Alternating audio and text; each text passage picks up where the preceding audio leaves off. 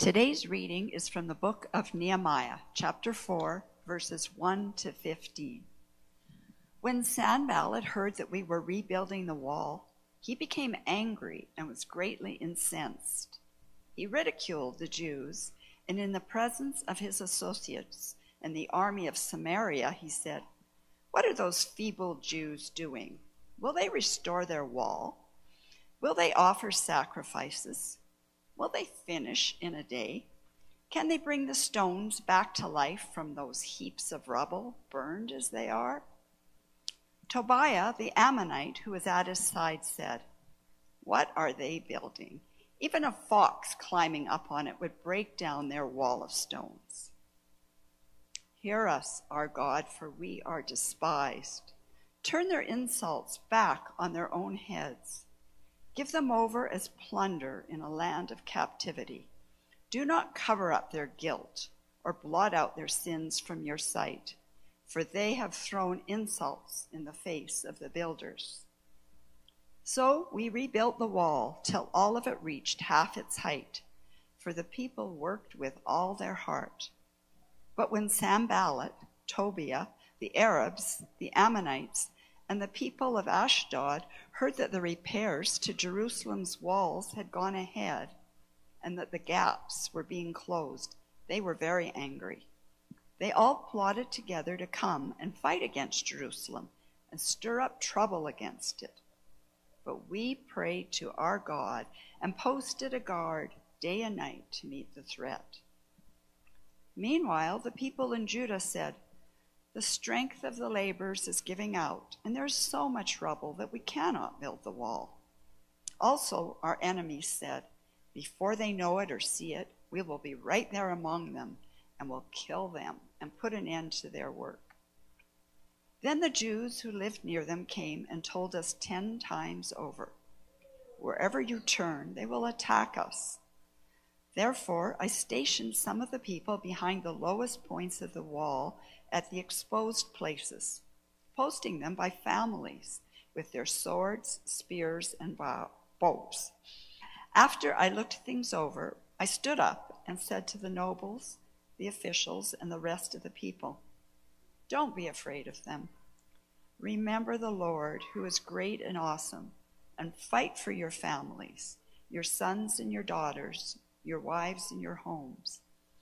When our enemies heard that we were aware of their plot and that God had frustrated it, we all returned to the wall, each to our own work.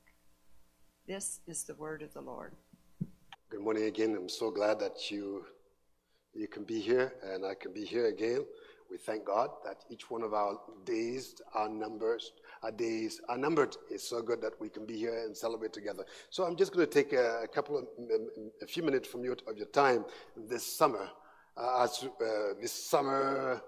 kind of environment, to be able to talk a little bit more about rebuilding with Nehemiah. You know, Joel have been just teaching for this past few weeks about the importance of what it means to rebuild, especially after all the things that have happened to us as a people. So, Lord, we just invite you to be here. May the word of my mouth, the meditation of my heart be acceptable to you in Jesus' name. Amen. So from the story of Nehemiah, chapter 1, chapter 2, we have really told you about how he got a calling to be able to rebuild. But again, what was he saw the walls of his city, Jerusalem, crumbled. And God called him and his generation to be able to rebuild. And we have spoken in weeks past about how important it is for us to build a city-shaped church. How do we create space in our lives to be a city-shaped church? We meet now Nehemiah in chapter 4 and his people. And in particular, I want to draw your attention to chapter 4, verse 10. And the word of the Lord to them is that Nehemiah says this: "The strength of the people is giving out, and there is so much rubble that we cannot rebuild the wall." I want to just sit on this for a minute. My homily is about that. Our strength is gone, and there is so much rubble that we cannot rebuild the wall. Have you ever had those experiences where your strength is gone? There is so much rubble and you cannot rebuild. Our story all begins with this, that there is a dream that God has over your life. There is a vision over your life. There is a calling and there is a destiny. There is a purpose that you are here on this earth to fulfill. Nobody is here in this world by chance. Nobody is here by chance. Nobody is just a visitor in this world. Everybody is here in this world, sent by God with a destiny, with a purpose. Don't let anybody talk you out of purpose. So you got to get clear about the purpose of your life. There is a why for you. And today's sermon, I want to just bring you to that point where you get clarity about that and being clear that there is purpose in your life. Like in the people of Nehemiah, and that is about rebuilding the wall, and that there is a purpose for your life too. There is a reason why you are here. You are not just here to occupy space. You're not just here for nothing. But again, as we do who we be, we get clarity about our calling, and we want to do who we are, we find ourselves sometime that given the struggle of life, the difficulty that we endure in our life, we get discouraged and disappointed. So we meet Nehemiah in one point of disappointment. If you are not careful, the disappointment of your life will demolish your sense of hope. Here, we are talking about a people who have had, they lived in Jerusalem. They've seen the wall, which was a symbol of their security. They've seen it evaporated. But it was not just out of the blue. It was because of their sin, God sent them out in exile. And now God said, it's time for you to return. And to return, I want you to begin to rebuild the walls. Many a time we see our hope crumble. We see everything around us crumble.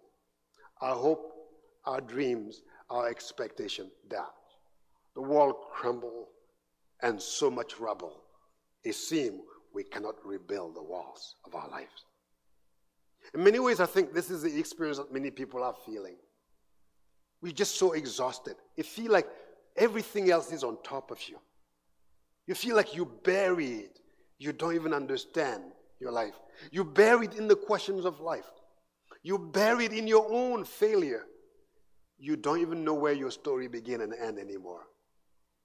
Some of you, maybe your experience of life is that you have no hope anymore. There's discouragement, disappointment in your relationship with God, in your relationship with others. Nehemiah and his people find themselves right there. Now, the walls are crumbled. Their hope is dashed. And then they have somebody by the name of Sanballat who is saying this in chapter 4, verse 1 to 2. He said, what are those feeble Jews doing? Notice this. This guy renames them. He wants to call them by a name other than the name that God called them. What are those feeble? He said, these are weak people. So he is diminishing who they are. If you are not clear about personhood, about who you are, somebody's comment will destabilize you. Somebody's comment, somebody will say you are feeble, you are weak, you are nothing. They will rename you to such a way that actually you fail. What are those feeble people doing? Will they restore their work?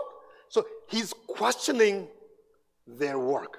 Have you been there where somebody is questioning yourself, your work, and your job, and your duty, and your presence on the wall? Somebody is questioning why you are here on earth. Will they offer sacrifice?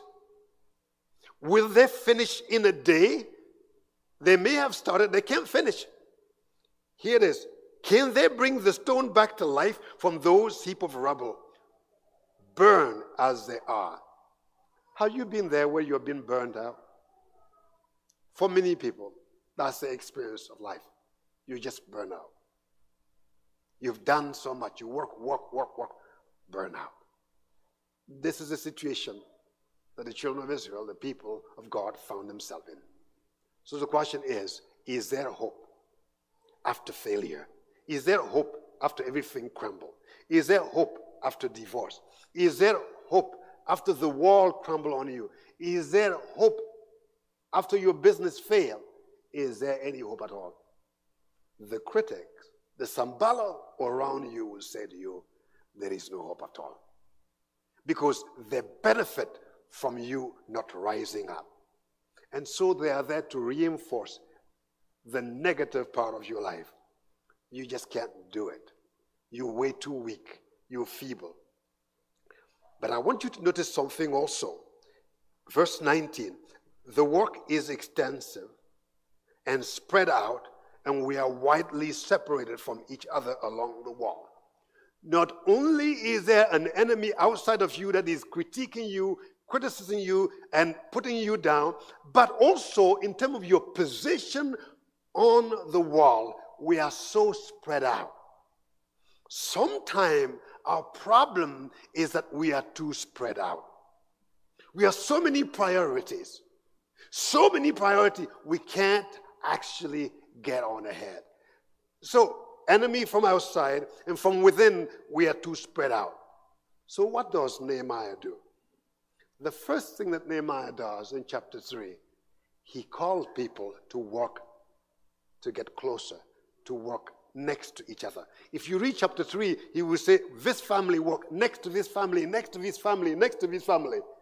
And what Nehemiah is trying to illustrate for you and me is that when it comes to rebuilding the walls of a city, when it comes to rebuilding after a big catastrophe happened, when it comes to rebuilding after a major event happened in your life, you need to learn to work with the people that God has placed next to you.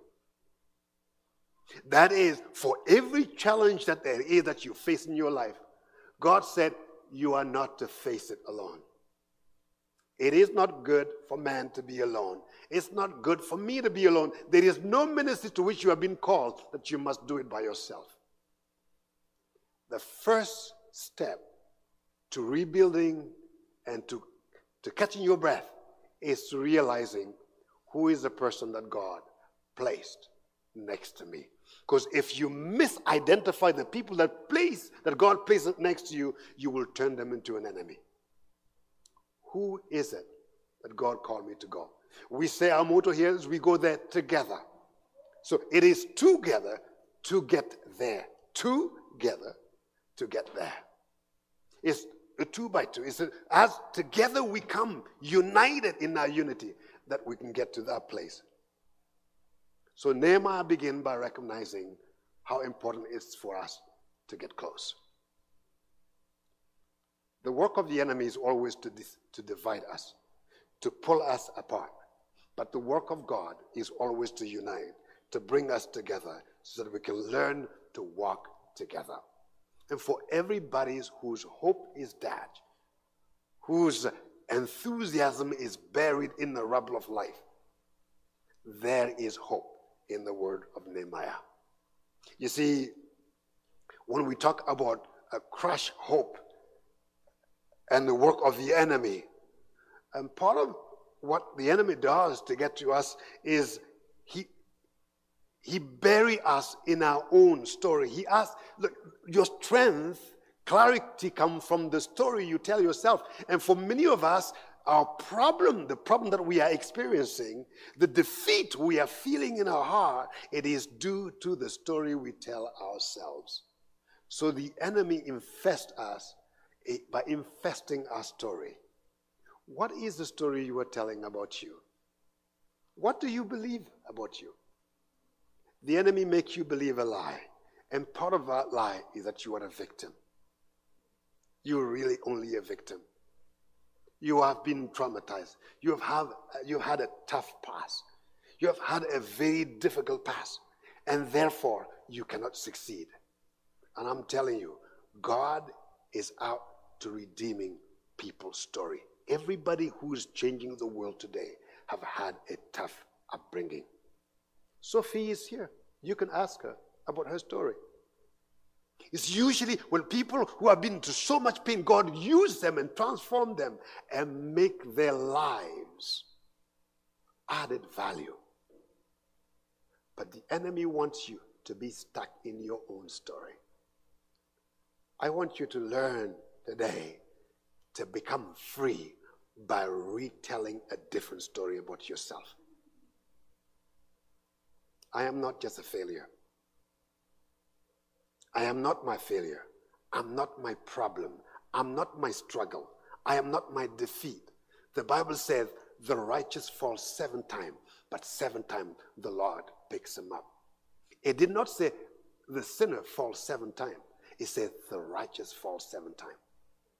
That means sometimes we can define ourselves by our mistake, by our failures. But God is telling you, you are not to be defined by those moments of your trauma and your defeat. Christ define you. Your failures and your mistake don't define you. Are you with me so far? And so part of your liberty, rebuilding begin by us actually re-understanding our story and telling the right story about ourselves. If you don't like the story that you're living, change it. And how you do that? By repenting. Repentance means I'm telling myself a new story. And so wherever direction I was going, I turn around and I go the other way. So if you are telling yourself a defeated story, you tell yourself a new story. God is one day.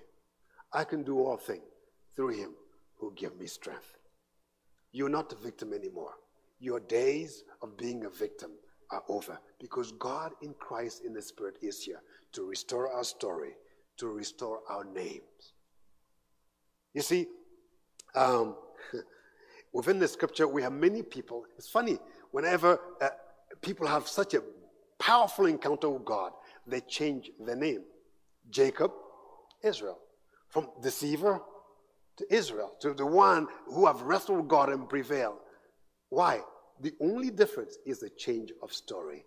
In the retelling of a new name, there is a new story that emerges. What is the story that you're stuck in? Tell yourself a brand new story. And by the power of grace, by the power of God, you can relive that story. It's the redemption story that God has for you. Victimism can bury you. Problem can bury you. Grief can bury you. Loss can bury you. Broken relationship can bury you. Like rubble, you can find yourself right there without oxygen, lost in your own problems. But God is telling you, your problems may not define you. God will never let you down. And the work of rebuilding is the work of retelling yourself a different story and calling yourself by the name that God gave you, restoring your stories, your names, the walls of your story, the walls of who you are. You see, 1 Peter chapter 2 verse 1 says this, you are a living stone.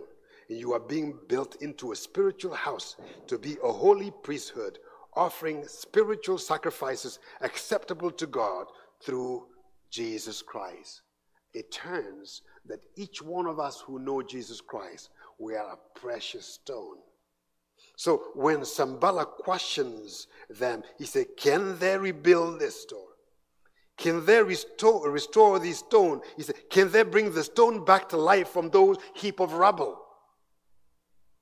But the word of God and the work of God is to prove the people and the likes of Sanballat wrong, is that you are precious in God's sight. Whosoever you are, no matter what you're going through, never ever lose sight of this truth. You are a precious stone, a living stone, carefully chosen by God. And you are here for a purpose. When you retrieve that story, when you retrieve your name, you become a change agent for this world. Let us pray. Father, we thank you for And ask the praise and worship team to come. When I ask, Father, I just pray for each and every one of us that are standing and sitting in the presence of God this day. And many of us who are sitting, maybe just believing that for some reason God has forsaken us. Because of what we are experiencing in our life, maybe it's a broken relationship, maybe it's a divorce, maybe some friend have left us. Maybe we fail at something. Business fail.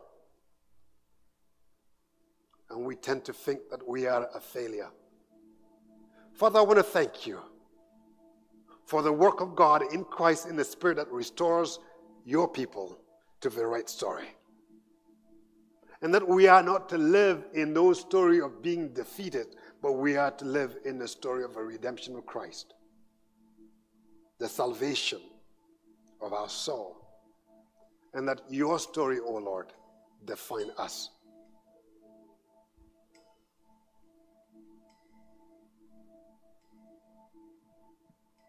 Today, I pray with compassion for those who are grieving among us.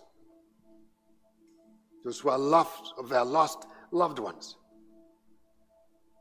A parent, a brother, a friend. And those who are just lost because they can't find their way again. And they're lost in the rubble of grief. This morning we pray for the restoration of their story. And the dignity that they find in you.